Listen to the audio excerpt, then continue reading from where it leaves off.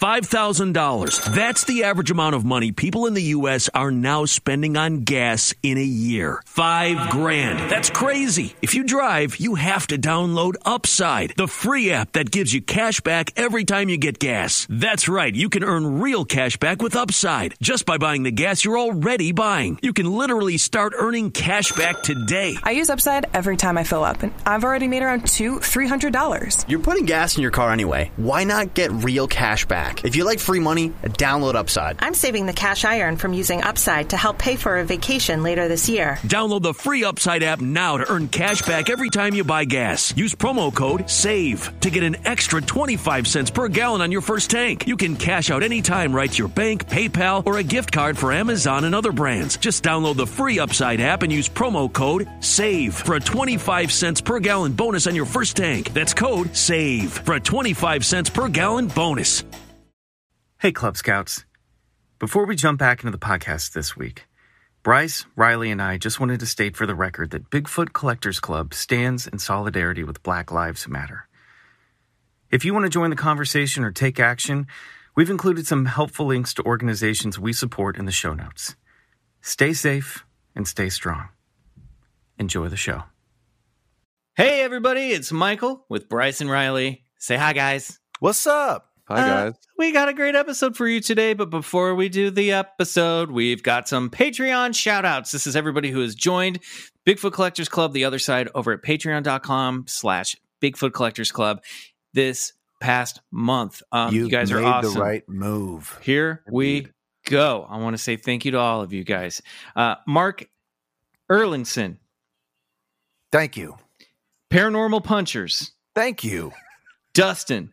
Thank you, Dustin. Will Bailey with a generous donation. Thank you. AJ Oslin upgraded their pledge. Ooh, thanks, AJ. Samuel Bennett. Thank you. Isaac. Thank you. Leslie Petty. Thank you, Leslie. John Snyder. Thanks, John. Rachel Bussert, our librarian friend, upgraded their pledge. Oh, nice. Thanks, Rach. Katie. Thank you. Jacob Miller. Thank you. Megan Gores. Thank you. William Rutledge. Thanks, William. Sounds like somebody who'd be hunting the Snallygaster. Yeah, it does. John C. Kudas. Thank you, John. Randy Witt. Thank you. Cameron Gonzalez. Thank you. Liz Schneider. Thank you, Liz. Janelle Jillian. Thank you. Claudia Rates. Thank you. Carla Monterey. Thanks, Carla. Anna Hansen. Ooh, thank you. Stephen Wagner. Thanks, Stephen. Sarah Jean. Thank you. Adela Levine. Yay! Thanks, Adela. We love you. Also, guest this month on the show, Amy Marie. Thank you, Amy.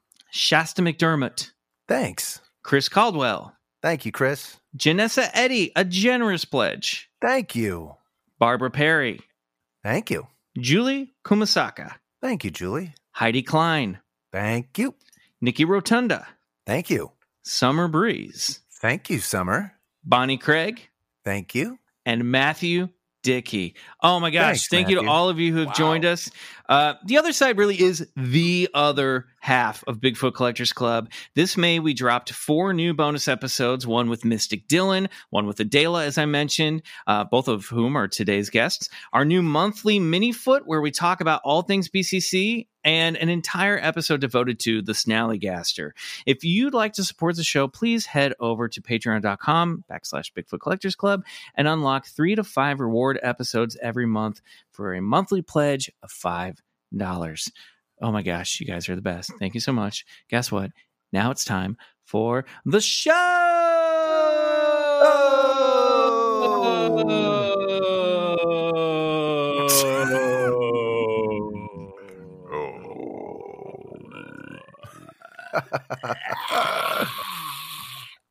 Ooh. Oh, God.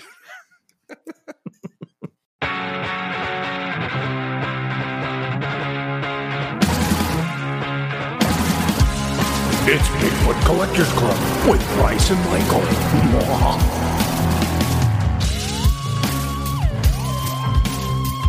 I know a ghost story or two.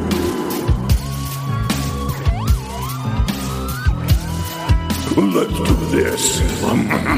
Hey, everybody. everybody, and welcome back to another episode of Bigfoot Collectors Club, the show where we talk to amazing guests about their personal paranormal history and share stories of high strangeness. I'm your host, Michael McMillan.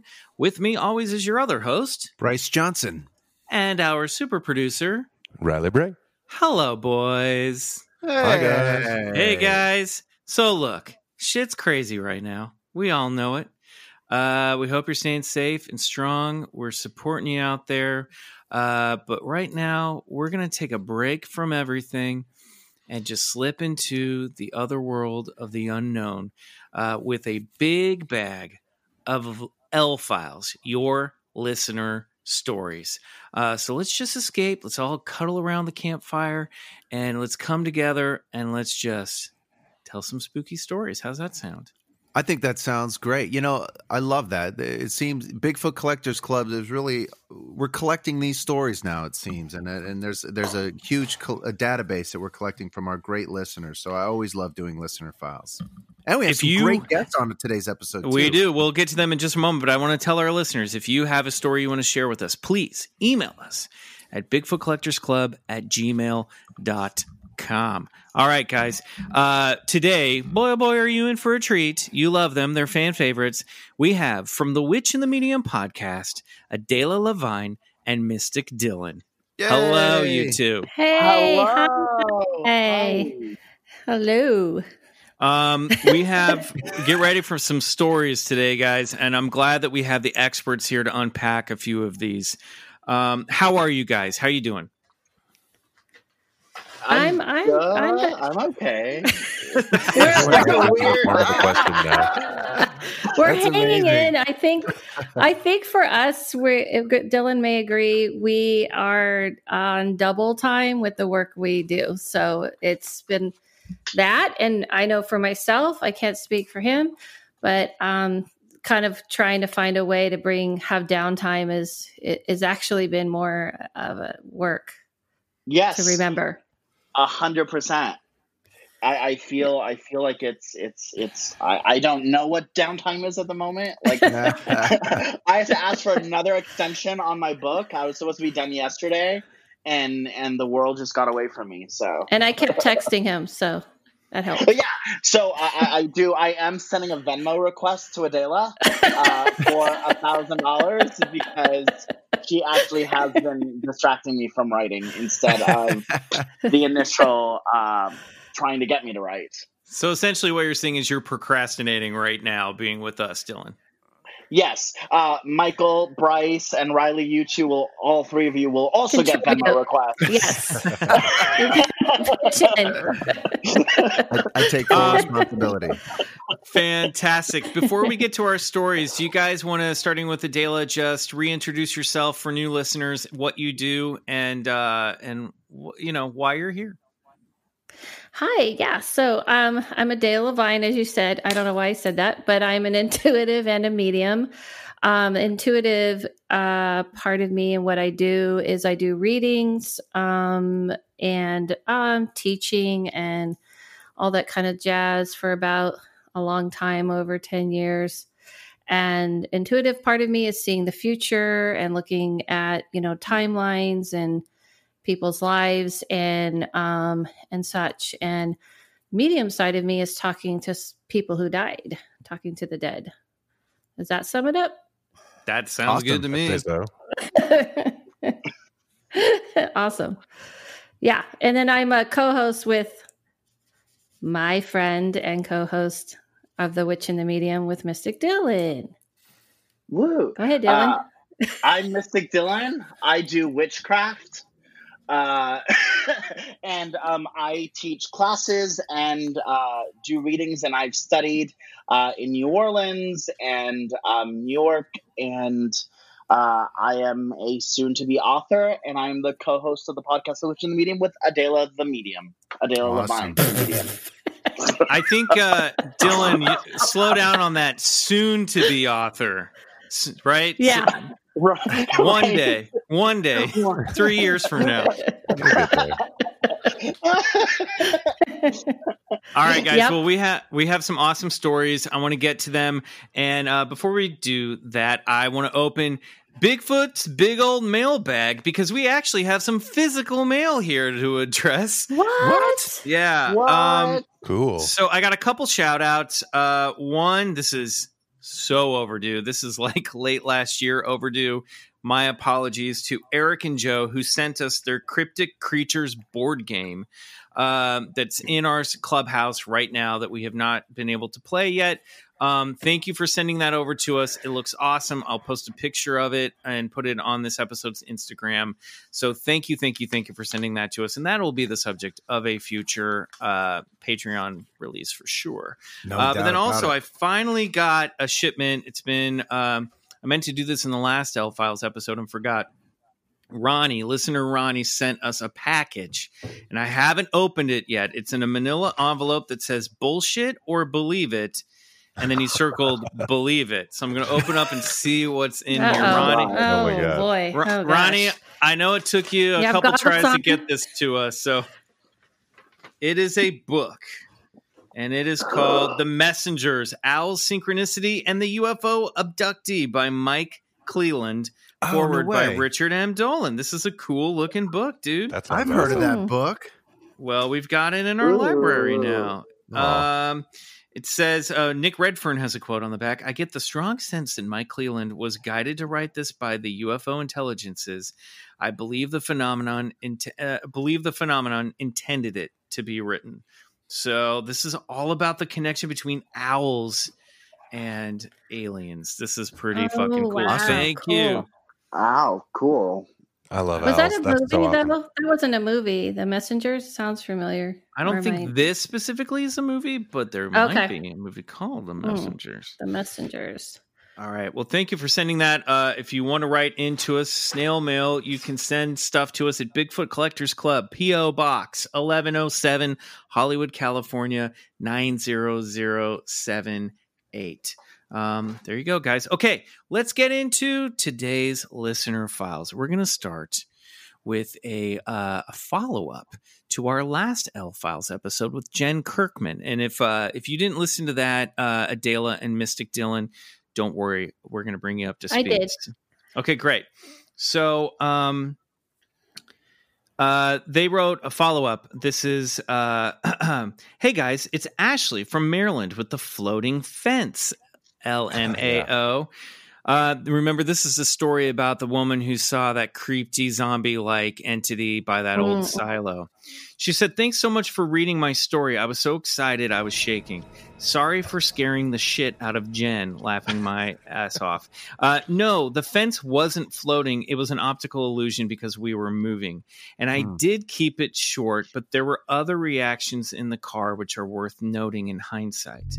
No, my friend Karen got... My friend Karen got so nauseous, she slept half the way home. My friend Dylan's legs were shaking. I felt both of these things and didn't say a word. Also, Alex, the empath, said he felt my energy spike when I saw the rotting man. And yes, I slept with my pentacle on and my black candles burning. I was scared out of my wits. Thanks again so much. I love you guys and the pod. XO, Ashley. So thank you for the follow-up. What, Dylan, what do pentacles and black candles do? Do they help protect you from scary zombie corpses? Well, I mean, I don't know about scary zombie corpses, but actually, in folklore, the whole idea, a huge misinformation is that like black candles are not, they can be used to hex, but initially black it's the combination of all colors. So it's actually used for protection. And it's used to kind of detract negativity. And in colonial times during the 17th century, you would burn a candle out of your home, and that was supposed to kind of get rid of spirits. And the pentacle, also not a satanic symbol, but used for protection. So, I mean, that's probably what I would do. I probably would throw some salt there as well. But she definitely took the right stance in that magical aspect of protecting herself. We just learned on last week's Patreon episode over on the other side about the snallygaster that Dutch farmers used to paint 7-pointed stars on their barns to protect them from evil spirits. It was all part of a Dutch hex tradition that had been passed down. I thought it was 6-pointed star, didn't we? Well, no, the 7-pointed star. We talked about it. We talked about 6-pointed stars, but it would You're protect them, their barn, from demons and evil spirits that would try to come after their livestock. Absolutely. And that goes back to that's also called the 7-pointed star, is sometimes called the fairy pentacle, because they use it in like fairy traditions of like Irish, Gaelic, Dutch, all that. So that makes sense. Cool. Yeah. Love that. Okay, well, this story's not done because we have a letter from Alex the empath himself about this very incident. Bryce, will you read us that letter, please? Yes, absolutely. So he calls this my scariest story so far, a different perspective. Hello, I was referred to your podcast by my dear friend Ashley, or Ashley from Maryland, who sent you her story about seeing a decomposing man at a park, of which I listened to you guys read aloud on 429. My name is Alex, and I am the empath referred to in the story, and would love to tell you the story from my point of view. First off, I'd like to say that all of what Ashley said is 100% true. I live in a rural town in Maryland known as Bryan's Road. For the sake of protection, I will use aliases of the other two people who were with Ashley and myself that night in 2015. The night started off simplistic. Ashley, Mark, and Kathy came to visit me from Hagerstown, Maryland. I once had a friend, let's call him Kenneth, who once claimed to be able to feel paranormal energies. I took him to the park of which was mentioned in Ashley's story, and I remember he went up to the entrance of Ashley's aforementioned fence. He put his hands on the post, lowered his head, and within minutes came back to my car and told me in a cold yet frightening voice that, quote, we needed to go. This all took place in 2012. Fast forward to 2015 and meeting Ashley and company for the first time. Ashley was explaining to me about the concept of being a seer. Me, being the most open-minded person one can meet, took interest in Ashley and listened to what she had to tell me. I remembered the night that I took Kenneth to the park and was wondering what Ashley's perspective was. Kenneth and I had a falling out and found out that he lied about a lot of stuff. Ashley agreed to go to the park with Mark and Kathy. Ashley is very talkative, bubbly, and outgoing, though I noticed the closer I got to the park, the more silent she fell. This began to worry me. We arrived at the park and we were only there logically for 5 minutes, but it felt like forever. I looked around and saw that Mark was zoned out, and a very wide awake and energetic Kathy had fallen asleep instantly. Ashley began whimpering and immediately exclaimed that, quote, we need to go. I didn't hesitate, and I sped away from the scene as fast as I could. Ashley wondered why I didn't feel anything, but in reality, I always felt something when I was there. I felt uneven even during the day that I would frequent there. One thing that I always wear is a cross with Jesus on it. This cross contains the name of my brother who died back in 2002. I also had my grandmother who was a member of the Order of the Eastern Star kiss and blew it shortly before she died. Blessed shortly. and blessed it shortly before she died. I believe that this important note. Just let's get that word right. That was a good correction. So, fair. Michael, I believe that this cross warded me against the rotting man that Ashley saw that night. She described to me in detail what she saw, and I remember holding her, trying to console her. The difference between her and me is that she got to go home 2 hours away. I still live right down the street from what she saw. Alex. Whoa. There you go. Whoa. Yeah. What's your instinct tell you about this, Adela? It is pretty actually not crazy that she felt sleepy. This happens a lot. I've had people experience this before. It's because you get overwrought by the frequency that those entities, which are spirits, but maybe spirits that are not like, hey, what's up? How are you doing? Type of spirits. So it can feel very heavy, and it can suck, your energy if you don't know how to protect, if you don't know how to not let it in. This happens a lot to people. Why would someone see a ghost of a rotting corpse? I kind of remember that part, that it was like a zombie, right? That they were trying to describe it as like a zombie looking person. Yeah, like a walking, rotting man. So that's what I'm trying to say. This isn't like, Joe saying, "Hey, how's it going? I'm just Joe that died." If what people don't realize is there are entities that kind of enjoy pushing people away and appearing in a way that would be not pleasant.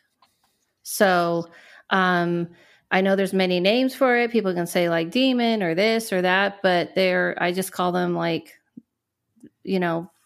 my gut feeling, honestly, is that whatever that land they were at is they were not wanting them there at that particular So this spot. is the spiritual equivalent of the old man shouting at kids to get off his lawn. Yeah, it's like the old man to get off his lawn, but a lot more than that. It's like the old man with a gun saying get off his lawn. Is that okay to say?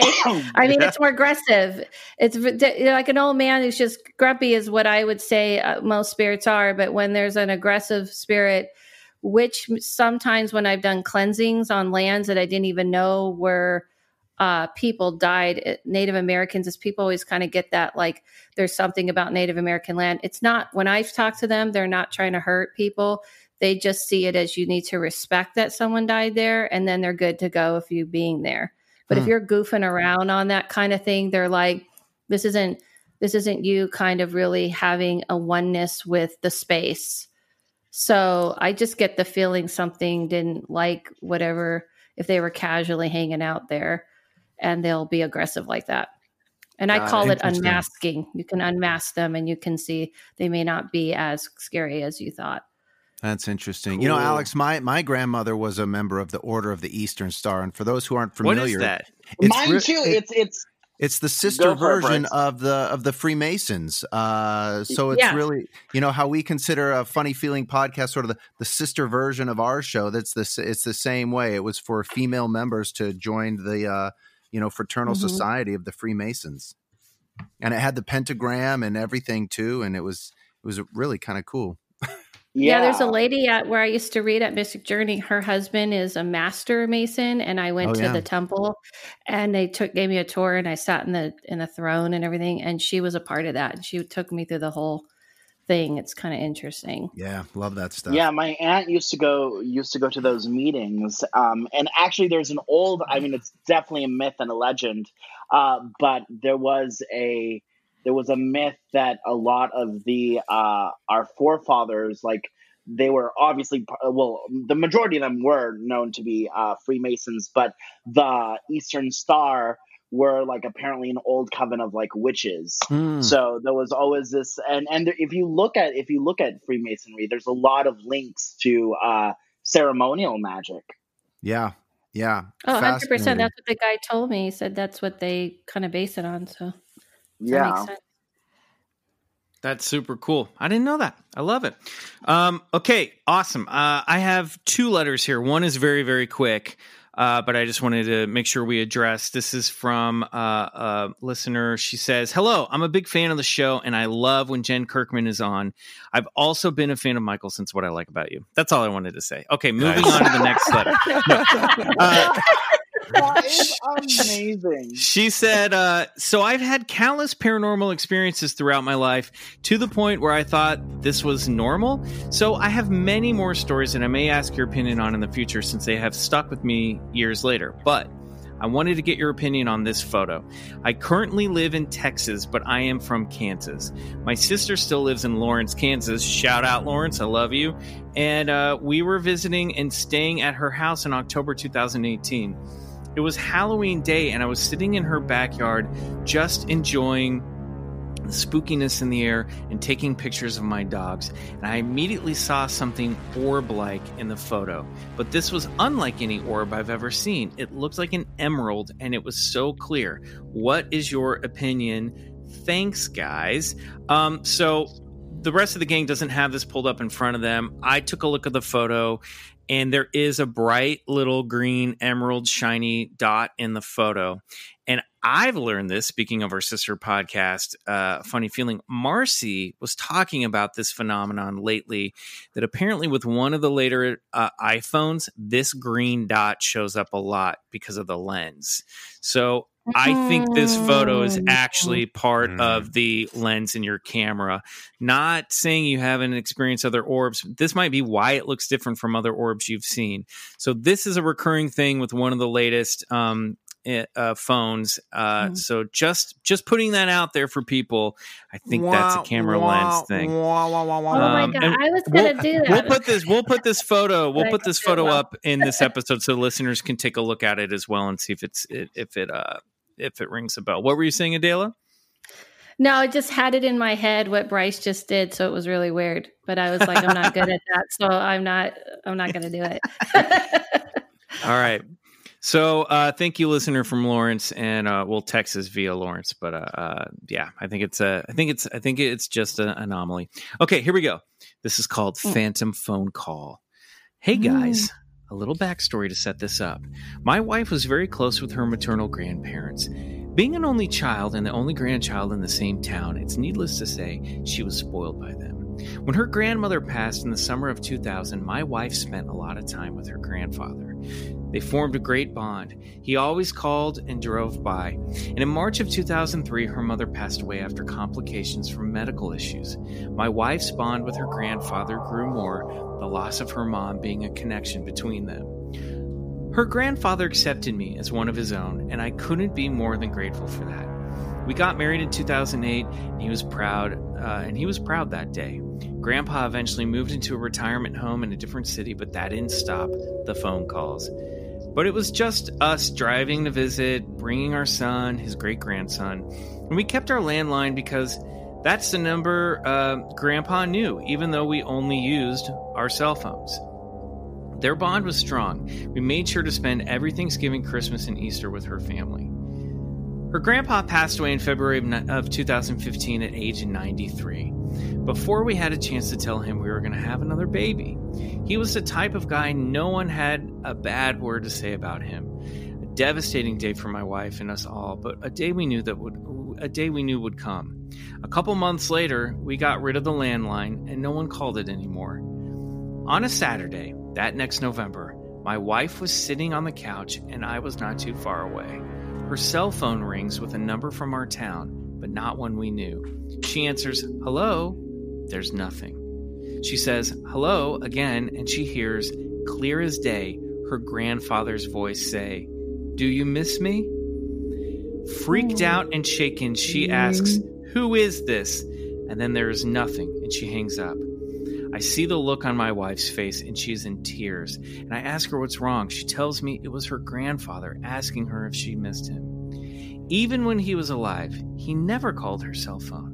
I Google searched the number, and it came back as it says here, a Denise.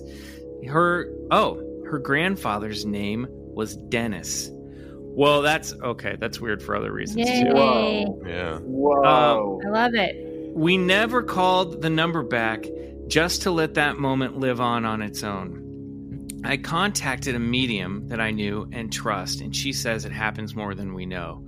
My wife says I didn't hear it when it happened, but I can hear it in my head. But maybe that's the memory of his voice within me. It has never happened again, but the touch lamp in our living room that was her grandparents' will turn on sometimes, the last time on the anniversary of the day that her mother passed away.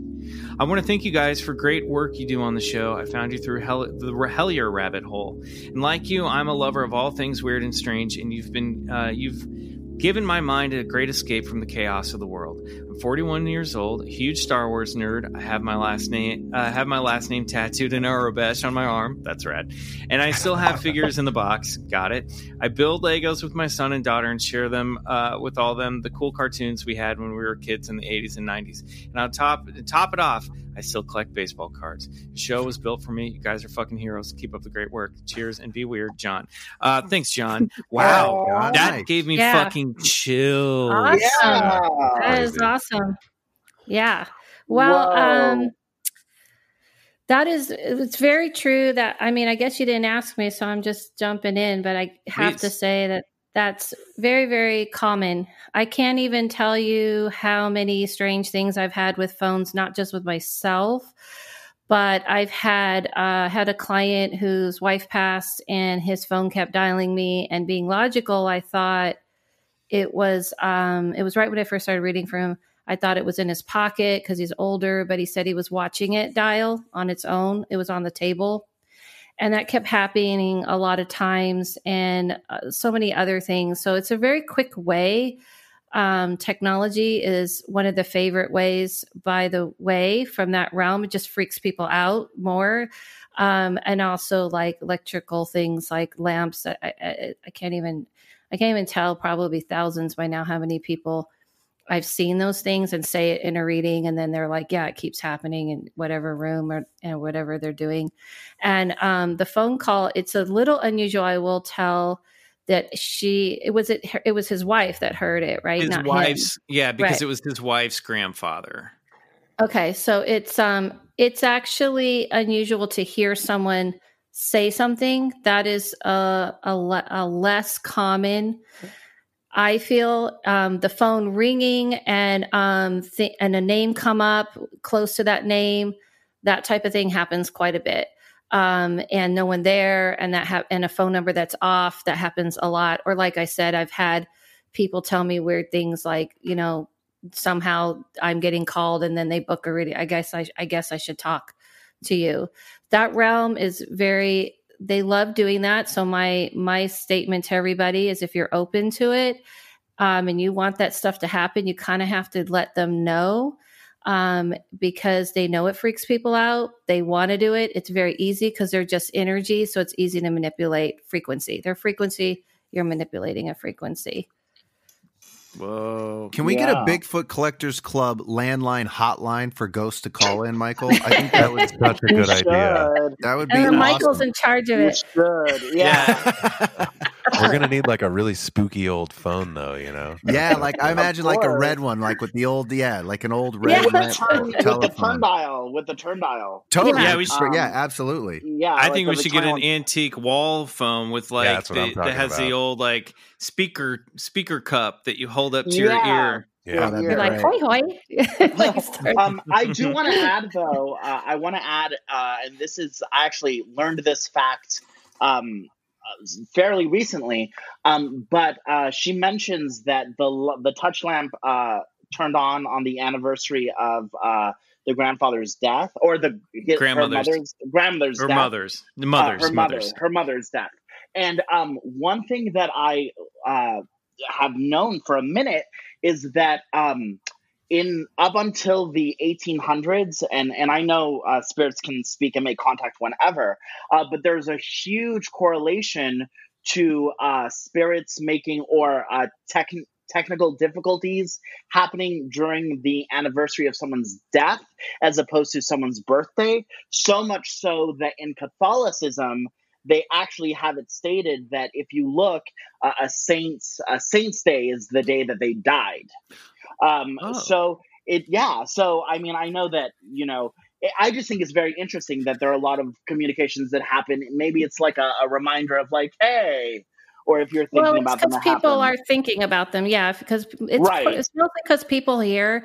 And honestly, in my experience, it happens on birthdays, but it happens because that person is thinking, you're thinking about them. But I'm trying to tell people also, if you want to make it more frequent, you can have a communication with that person and keep putting the communication with that person. And then those things later will happen to correlate, because it's always about the correlation for them. So they know you're thinking about them at that time and they're trying to correlate with you, because it's all telepathic and the signs are them. They can also impress their thoughts onto you in your mind to get you to hear them, and then they'll do something later like that as well. It's all good. Yay. That's awesome. That was a great letter, John. Thank you. Okay, Riley, you've got one. I do. Okay. Why don't you read it for us? This is titled Oceanside UFO. Hey there. Yeah, little Surf City, man. Hey there. I finally decided I wanted to send in one of my stories. Around April 2016, me and one of my friends were sitting on the deck of the third story of his condo complex, right next to the harbor in Oceanside, having a few beers. The deck looks down towards the beach and is about 300 yards from the water. At about 10 p.m., we see this strange light about half a mile off the coast and 300 feet in the air. It's flying south down the coast with a helicopter chasing close behind it. I can't explain why, but the way this light was moving was so odd. Its flight was so smooth, steady, and silent. Me and my friend looked at each other and thought how odd that was and went on drinking and forgot about it. Probably. About 10 minutes later, though, the light came flying back up the coast with the same helicopter flying about 100 feet behind it. But this time there was another helicopter, another 300 or so feet behind it, flying a little lower, shining a spotlight down on the water. I wish I had a better way of explaining what was so odd about the way the light was flying, but I didn't. My wife and our friends think we are crazy, but we talk about it to this day and know we saw something crazy. Steven. Wow. Like UFO, cool. You think? That reminds me of Greg Sipes' story about... remember his story in Hawaii? How could I forget? How could you forget? You mean where he was taken up by Elvis's UFO and Elvis was wearing gold? Yeah, that's the one. I remember that one. That was funny. But didn't he say something about helicopters chasing that time too, right? Yeah. No, it's interesting, right? So there's a lot of UFO lore, and then black helicopters kind of go along with it, and what's interesting is like so either A, it's part of some militaristic actual helicopter chasing that UFO, or perhaps it's something that goes along with the phenomenon itself. I don't really know. I know there's a lot of like, for instance, the Cash Landrum story. Those were definitely military helicopters, a bunch of them. But yeah, it's interesting. You definitely saw a UFO. There's no doubt about it. What a UFO is? Now that's anybody's guess. That's true. That could have been a drone test too, though, because Oceanside, I think, is near some military bases. I think that's near Camp Pendleton. Did they hear noise, or was it silent? Did they say in that letter that was it like a hovering silence? Silent. It was silent. Yeah. It says it was flying smooth, steady, and silent. Yeah. Because they have those, right? Because I know my boyfriend, when he went to Area 51 and they had looked up it. What's that little alien hotel? The little alien. Yeah, the little alien. And he said he looked up and they didn't even know the helicopters are above them because they were so silent. So they do have those, right? Yeah. It's possible he's witnessing some sort of test. Riley, are we boring you? Oh, no. I'm at high altitude, and it's like I'm still getting used to the oxygen. But couldn't it be one of those remote control things that people use? What is it called? That thingy? You fly the thing? There we go. That. That's what I said. Yeah. He's very high tech. Guys, we got lockdown brain. Classic UFO, as far as I'm concerned. We're going to take a quick break. We're going to gather ourselves, and when we come back, we're going to have more L-Files from you, the listeners.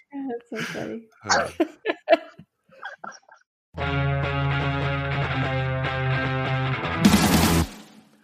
All right, we're back, and it's time for more L-Files.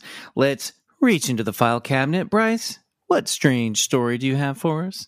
Hey there, BCC Club. First of all, love you guys and keep up the great content. After hearing y'all recent listener files and the Groundhog Day troubles, I knew it was time to share with y'all my first psychedelic experience. Nice. Like everyone says, I apologize in advance for the length of the story and for my poor writing skills. I'm an engineer, not a wordsmith. Anyway, here it goes.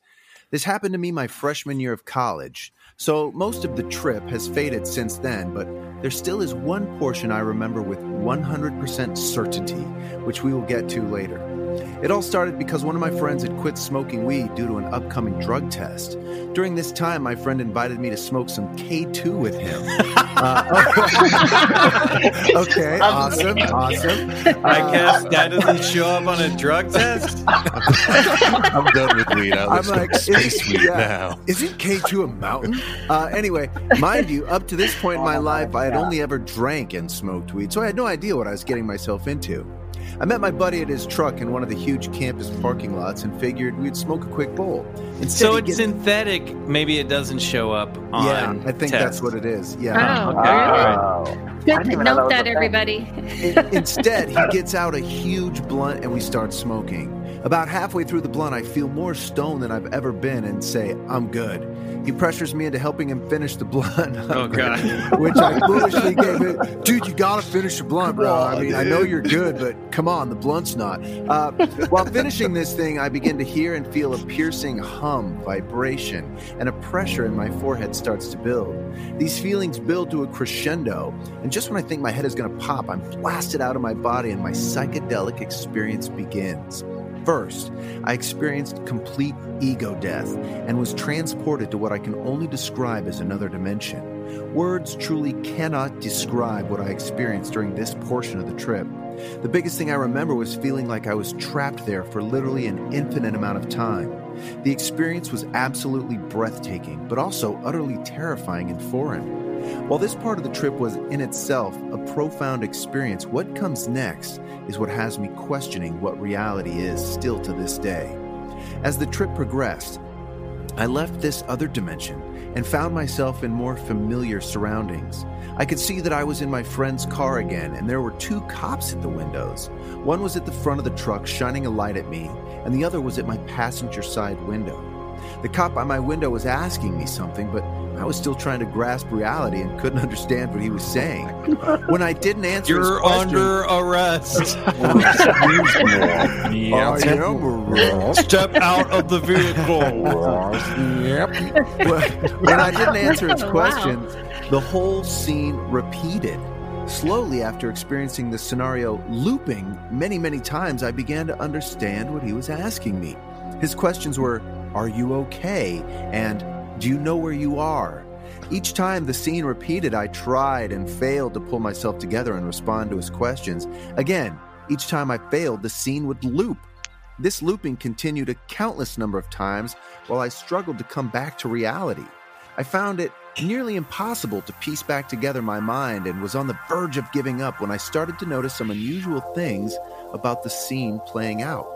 First, I realized that the truck was not outside but appeared to be in some clinically white room. I then noticed that the passenger seat and surrounding truck interior did not seem like the real thing, but some type of simplified recreation of the original.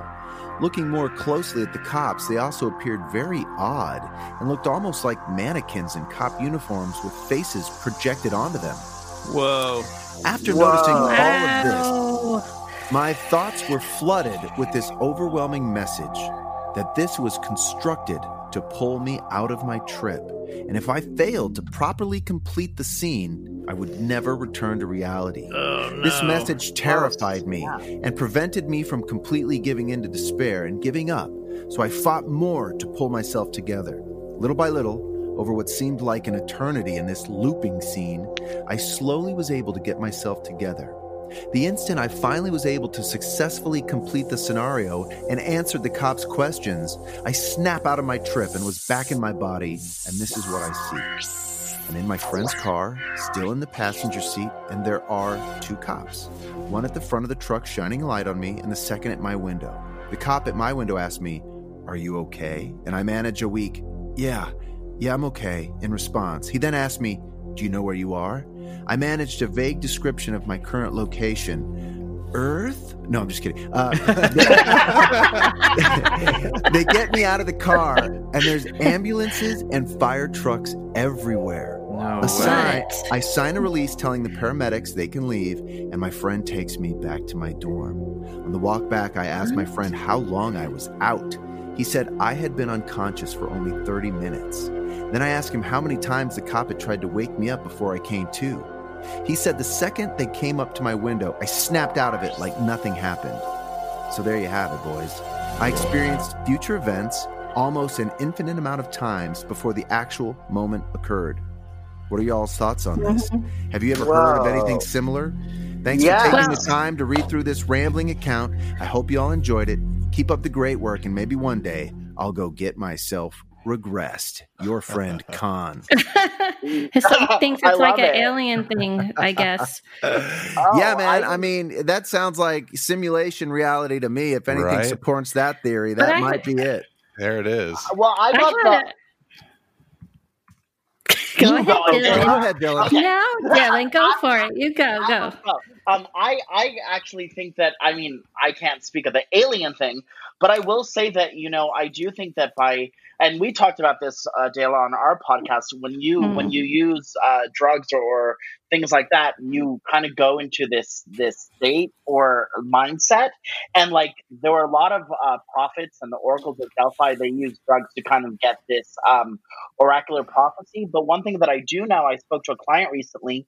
She went on an ayahuasca retreat, and she said that she had a similar trip where she was faced with these challenges, and she kind of knew that she wouldn't be able to come out of the trip unless she completed said challenges. And she said that they involved like walking through doors, and it was very much like a maze.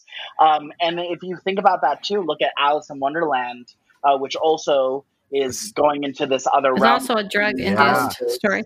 Yeah. So I do think that there is, and I've heard it countless times, and there's actually a wonderful book called Walking on the Wild Side, and it's about drug-induced trips. And a lot of them involve these challenges that are put on you, and typically when you come out of it, there is something that you've learned or you are about to face an upcoming obstacle that you had in that trip. That is wild. Yeah, that sounds, exactly like what this guy was experiencing. It's a phenomenon. Yeah. Well, I just wanted to share real quick an experience that I had that is very similar, that I was given the wrong amount of weed, and I told the person, because I'm very sensitive, that's why I do CBD and stuff, that I'm very sensitive, and I took an edible. And an hour went by, and I took the whole cube. You know how they come in cubes? I took the whole cube. You guys can understand, like, normally for me, I have to eat like a quarter, like the corner of it. No, I just popped the whole thing because she told me it was CBD. And I was standing in the bank, and by the way. Oh, no. Yeah. I swear to God, I was with a friend. She was in the car, I was standing in the bank, and all of a sudden I looked around the bank and I said, wow, my sight is like clear. I'm going through some really major psychic transformation in this bank. And I was like, Dale is in 4K. I was in 4K. I was looking at everybody in the bank, and I was reading all of them like simultaneously. It was like kind of amazing. And then I realized, oh no, this is the weed. Oh my God. I have to walk up to the teller, and he was smiling at me, and I had to struggle to get words. Well, now flash forward, I go to the car and said, I told her what's happening. I said, this is going to go bad. And all of a sudden I couldn't move. And as she was driving, I kept flashing back in time to her. She was wearing hoop earrings. There were people in the car with us that were like her friends, and she was 20. And she kept saying, I'm 20. And I was like, I knew she was 20, and she's talking to me, and she's talking to me like, are you okay? But she's saying other things in this other place. And then I would flash back and I would say, what time zone are we? What time are we in? She goes, she would tell me the year. And I would say, okay, it's coming again. I would feel a wave, and I would hit again, and I'd be in the car, and her friends with her hoop earrings, and it kept happening. And I kept saying, what timeline are we in? And she would say the year. And I said, I'm going to go. I was trying to pull myself back down, and I couldn't move. And she finally got food, and she had to feed it to me. And I literally felt myself going down and down till I was clicking into my body. Well, during this time, she tells me, oh, by the way, I can't believe you're saying this age, because my whole life changed at that age. It's a major age for me. And she starts telling me the story while I'm trying to come back. And I'm like, why are you telling me that? I was like, what's happening? Like, she's telling me this is amazing, but I was still going back and forth, and she was watching it until I clicked in to this time. Whoa. Man. Whoa. Needless to say, I was careful with weed after that. Yeah, I wish I had a similar experience. The last time I did an edible, I ended up writing my own personal memoir on top of a limited edition of A Tale of Two Cities that my dad had given to me. So, and destroyed it. Yeah. Oh, no. You're like, this is shit. Let me write my story over this. I was born under the stars. It sounds right. More like it. That's great. And highlighter I think too. you could cross time. I think you could cross time though in things like that, because I see time that way anyway, and I just get a feeling he was seeing how time really works. It's just my feeling. Yeah, I think it's something along those lines too, of sort of breaking through that dimensional barrier. Also, that his account of ego death is like super duper common. Yeah, when people have breakthrough psychedelic experiences, it's like it's that first stage, and that's where the fear hits you and everything. It's where people freak out, and then they don't go through into the other side of it. So it's all very very textbook. Deep psychedelic experience. And even that idea of like suddenly you feel like you're on a set of like the mannequins, and they it's something that's representing the object, but that's come up before and stuff. This kind of reminded me of Terrence McKenna's stories of the machine elves. When you go into the other dimension, you're kind of seeing behind the curtain. And it reminded me of John Tenney's story that he had, his near-death experience that he had, where he was just sort of in an egoless, infinite abyss that felt like forever, so that was because he, I think died for 2 minutes or 3 minutes when he was a teenager. Right. And there's no time there. So that makes sense. Right. Well, it's also interesting too, because I feel like there's that common theme of knowing, whether it be death or a trip or almost death or a trip, that sense of knowing that you have to come out of it, I guess. So there is this, I mean, even when you look at movies, like you have this idea of this spirit and they're talking to an angel or something, and they're like, you have to come out of this, and then the person kind of calling them back to life. So it is interesting, this idea of like, or there's this moment where that you're in this parallel that you have to come out of. Yeesh. Wild stuff. Thanks for sharing, Con. Yeah, well written too. Great story. Yeah. Awesome. Riley, why don't you give us your next one? Already? All right. No title. Gentlemen, guest, and beloved animals. I've been listening to BCC for almost a year now, and I would like to thank you all for what you do and the absolute delight this show has brought me, especially in times like these. That's nice. And then they go on, enough cute shit, let's get spooky. I like it already. That should be a shirt. Seriously. All right, 2015, and I'm working second shift. I get home usually around 12:15 a.m. or so. However, I would stay up till 2 or 3, sometimes later. I was living with my ex, who I also worked with, and we had one of our coworkers over after work to hang out and smoke some weed. And then parentheses, I know, but trust me, I've never smoked weed strong enough to have me see shit like this. Moving right along. That's really funny context of the conversation we just had. It's almost as if I laid this out in a narrative way. Before. It's almost... Don't show him behind the curtain, Michael. Yeah, we like the magic. I like it. No one gets in to see the wizard. All right. At around 2:30-ish, I decide to get ready for bed. I turn off the lights and lay down. For reference, my bed faces the door to my room, and the room is fairly dark except for some light that comes through the closed blinds of the window, as well as from around the door frame from the light in the hallway. While lying in bed, I'm looking at the door, and I see light from above the door frame slowly go from left to right.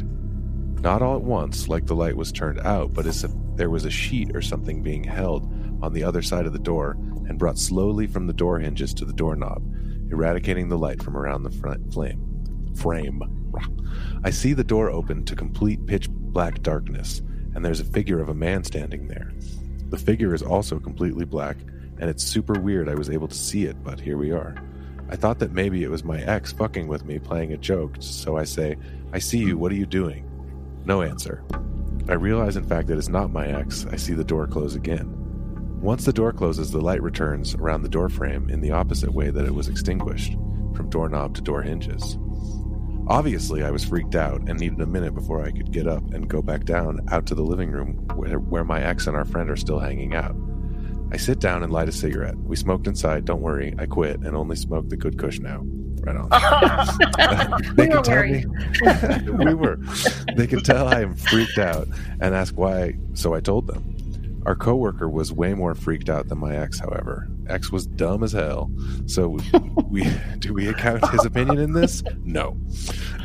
Anyways, I love their writing. Awesome.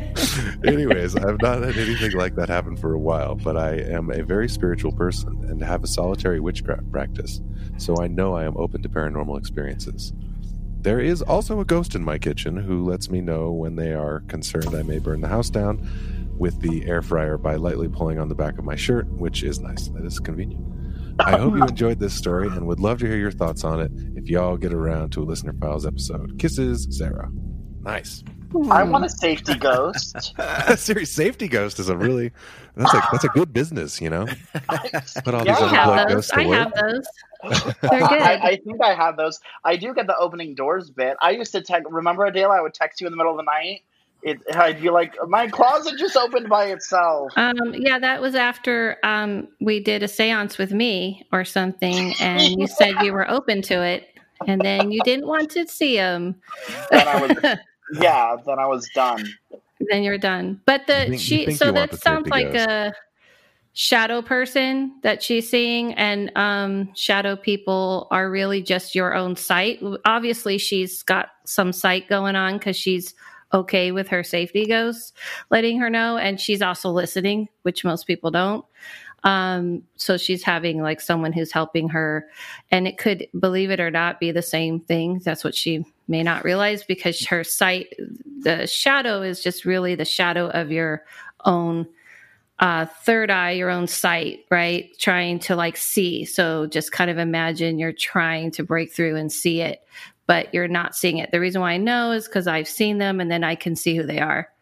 So you're saying sight as in like it's not an optical illusion, it's something like your psychic vision you're seeing. Yeah, your psychic vision. It's kind of imagine it's not tweaked all the way to see it. So, I've done that for other people, or I've been in a room where people see that, and then I can see it. I can just, tune in and see what it is. To them, it looks shadowy because they're just not fully developed it.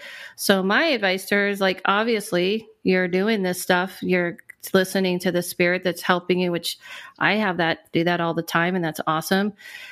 That's the point. They can do that. But if you wanted to see a little bit more, you can work on your, you don't have to see them in front of you if you don't want. It could be just your mind's eye being able to pull back the curtain. Basically, when you said, behind the curtain, it's the same thing. Right. Yeah. And I think to her, her connection to witchcraft, that will help her too, to ground her and protect her on other levels. And she doesn't have to pay a fee for her service ghost.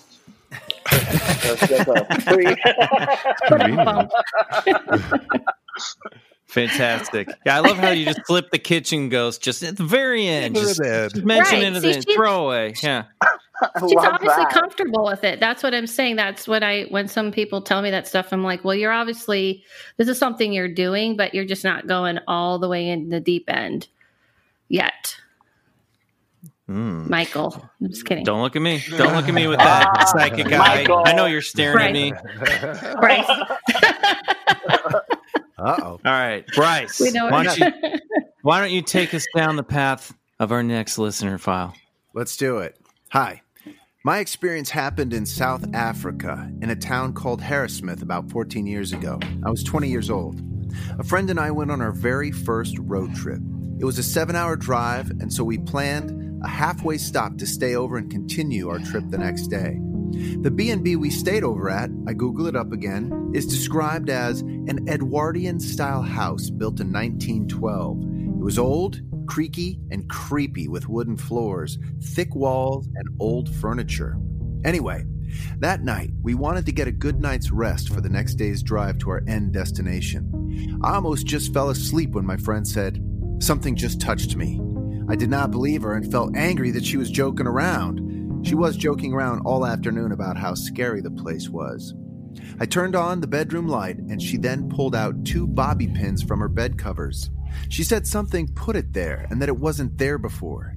I was annoyed and told her to stop messing around. I turned off the light and went back to bed.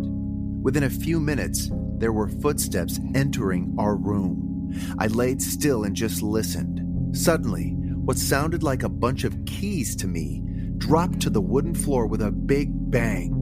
My friend called out my name, super scared, and I was also super scared. I whispered back, "Shh, just shh," hoping and waiting for it to go away. Then something or someone hit my pillow really hard. Whoa. I could feel the air, the wind move past my face, and my pillow made a loud poof sound. I jumped up and immediately turned on the light again. I shouted, "Leave us alone!" My friend was in her bed. There was nothing on the floor and nothing near or on my pillow. We kept the lights on and TV on for the rest of the night. We didn't get much sleep that night.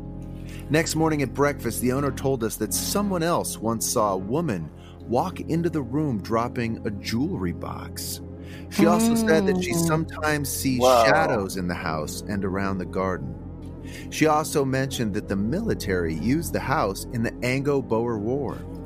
I never believed in ghosts and never experienced anything like that before or after that night again. I think the fact that my friend was open to these sorts of things might have attracted it to us that night.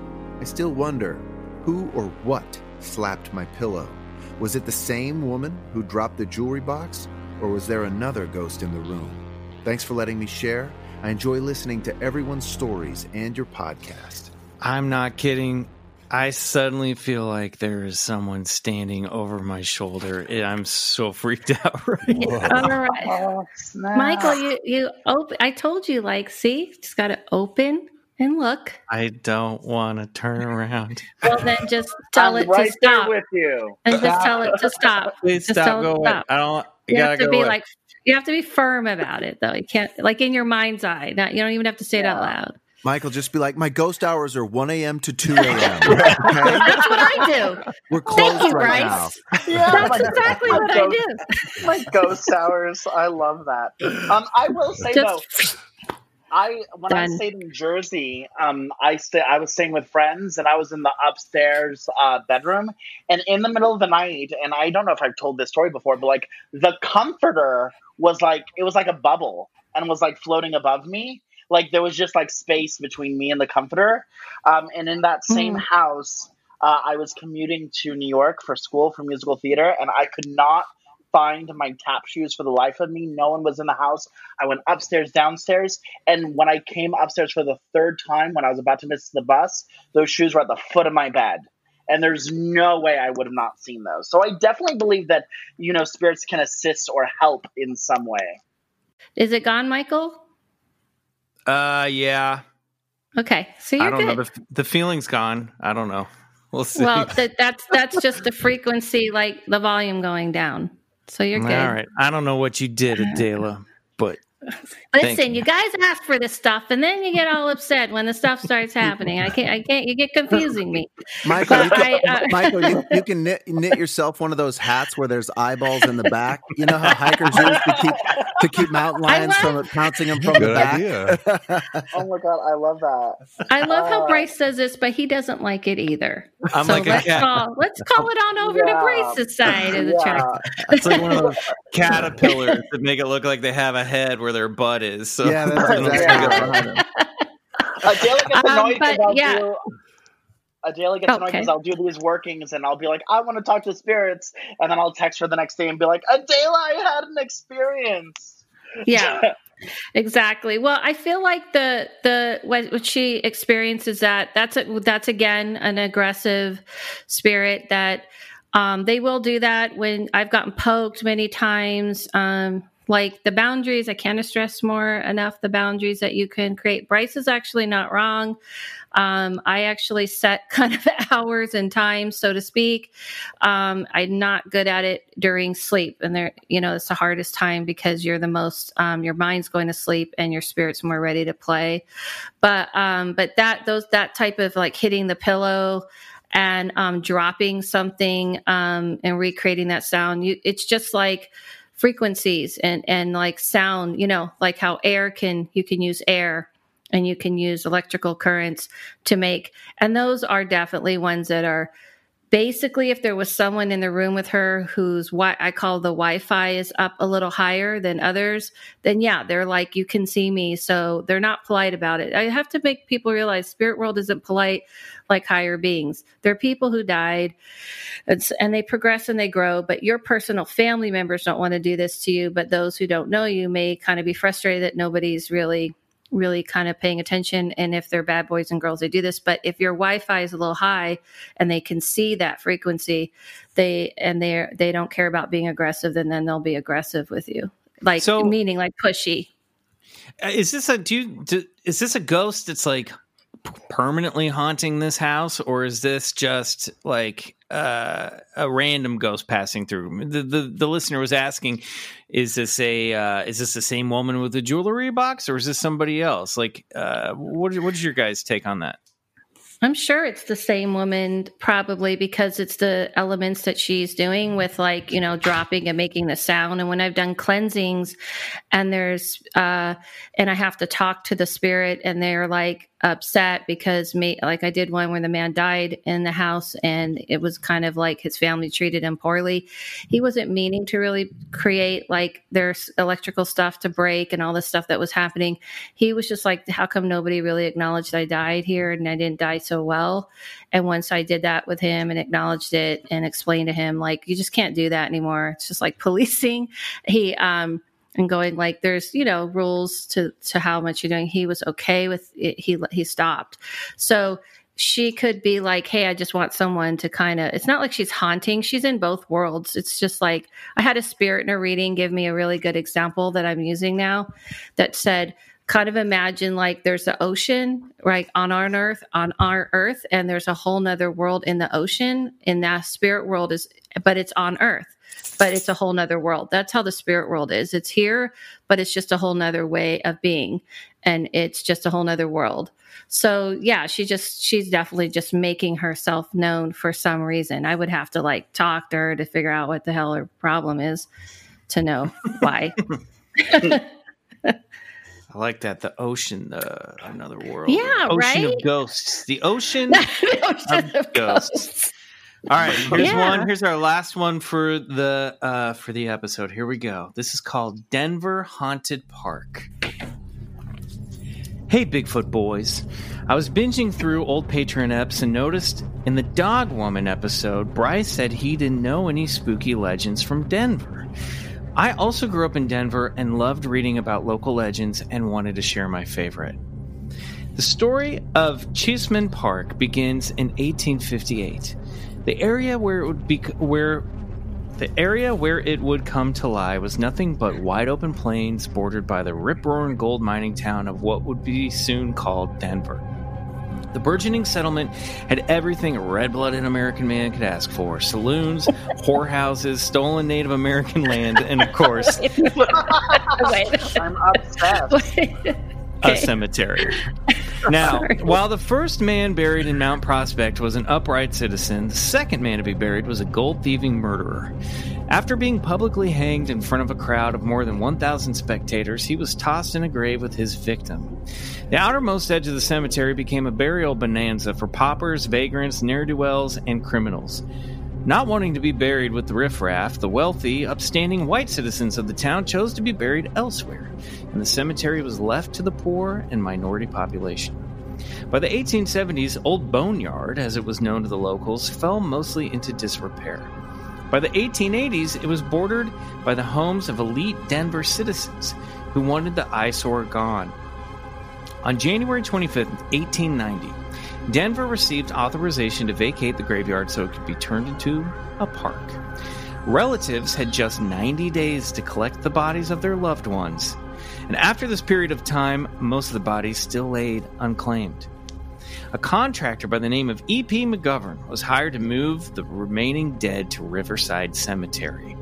For the first couple of days, McGovern moved the remains into new coffins in an orderly and ethical manner. He quickly realized, though, that he could increase his profit by using child coffins and breaking up the bodies. Man.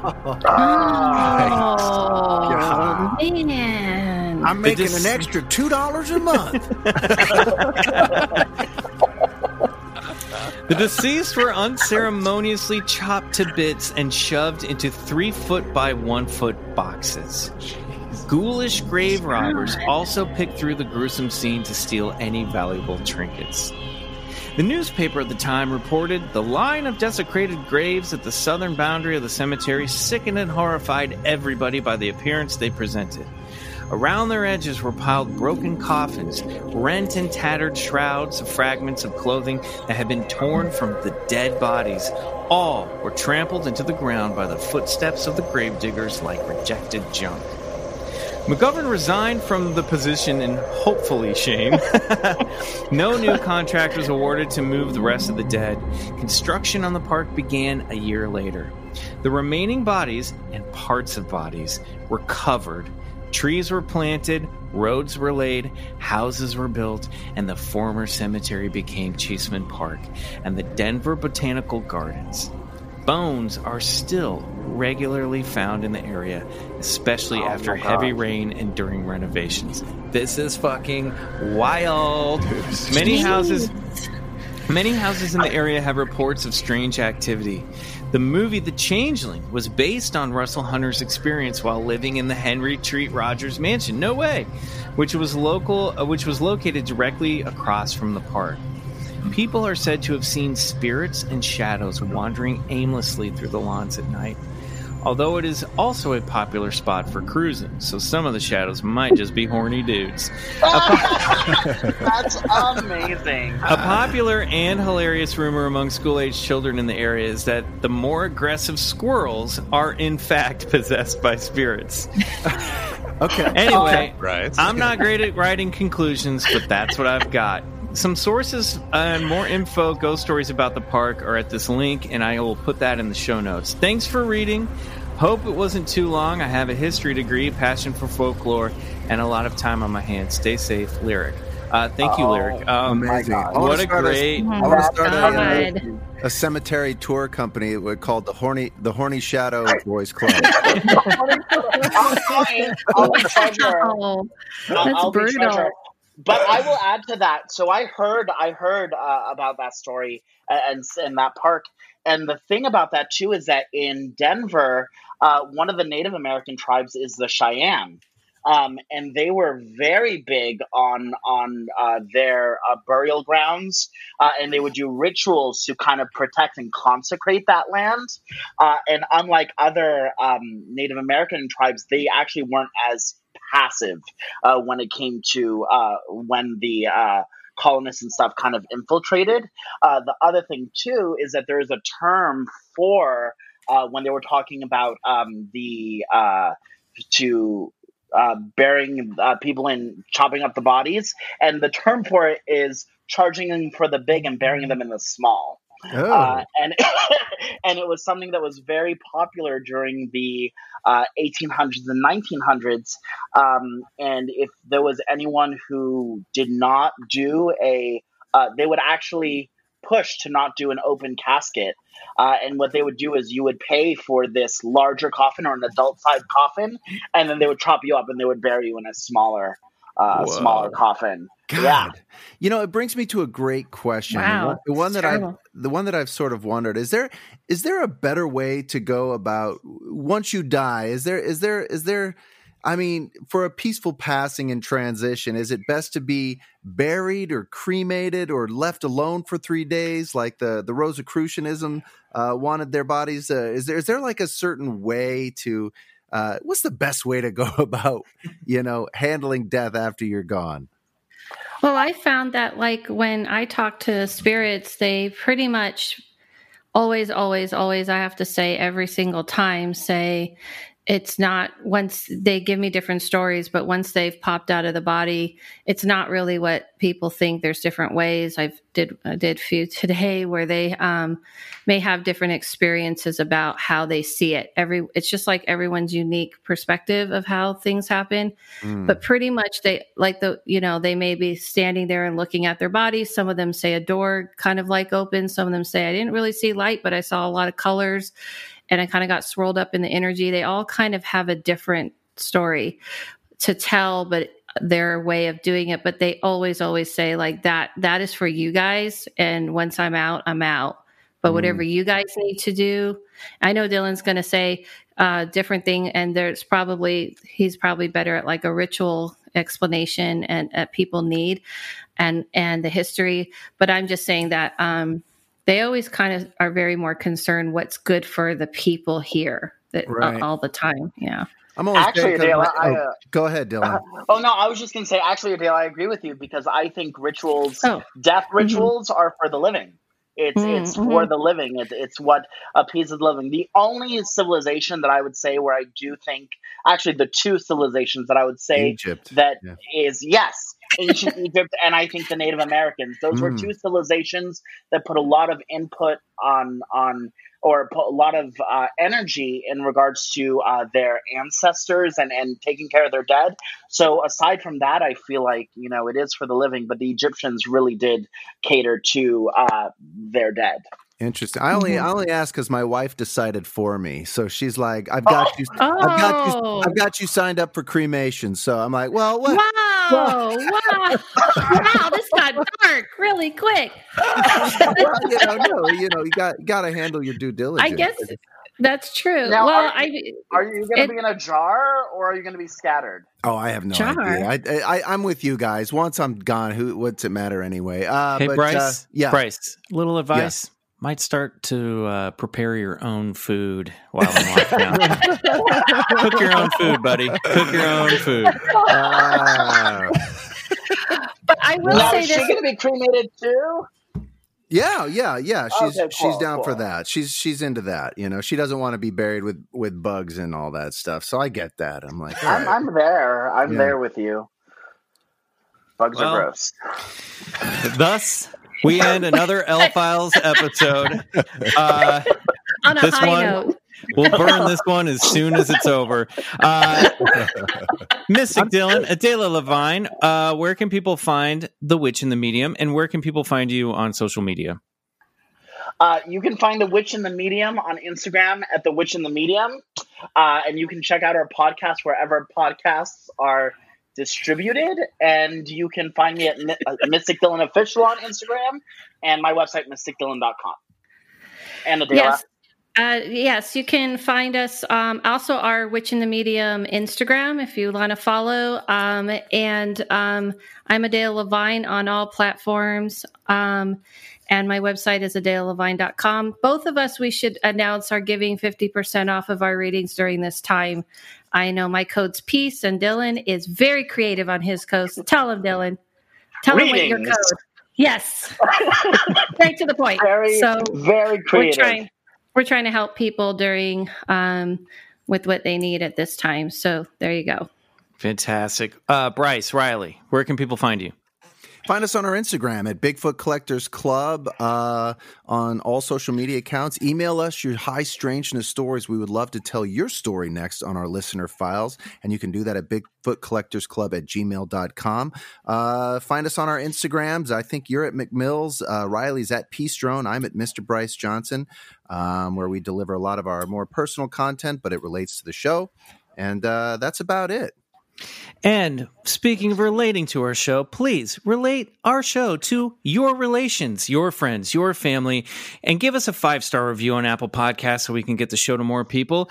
If you leave us a 5-star review, we might read it right here on the air, like this one from HorrorHead333, who says, Bigfoot Collectors Club is simply the best. Love these guys and love the podcast. They're really amazing and go out of their way to make this the best podcast out there. You can feel their passion for the subjects they talk about. Thank you. Please do that. Support the show. Until next time, I remain Michael McMillan for Bryce Johnson, Riley Bray. Good night. And go get regressed. There you go. There's how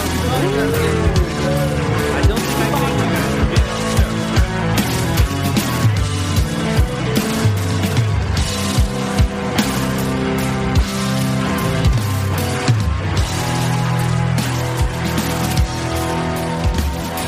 Bigfoot Collectors Club is produced by Riley Bray. Our theme song is Come Alone by Sun Eaters, courtesy of Lotus Pool Records. If you like the show, please rate and review us on Apple Podcasts. It really helps get the podcast to more listeners. To support the show, check out our Patreon page at patreon.com/Bigfoot Collectors Club and unlock multiple reward episodes every month.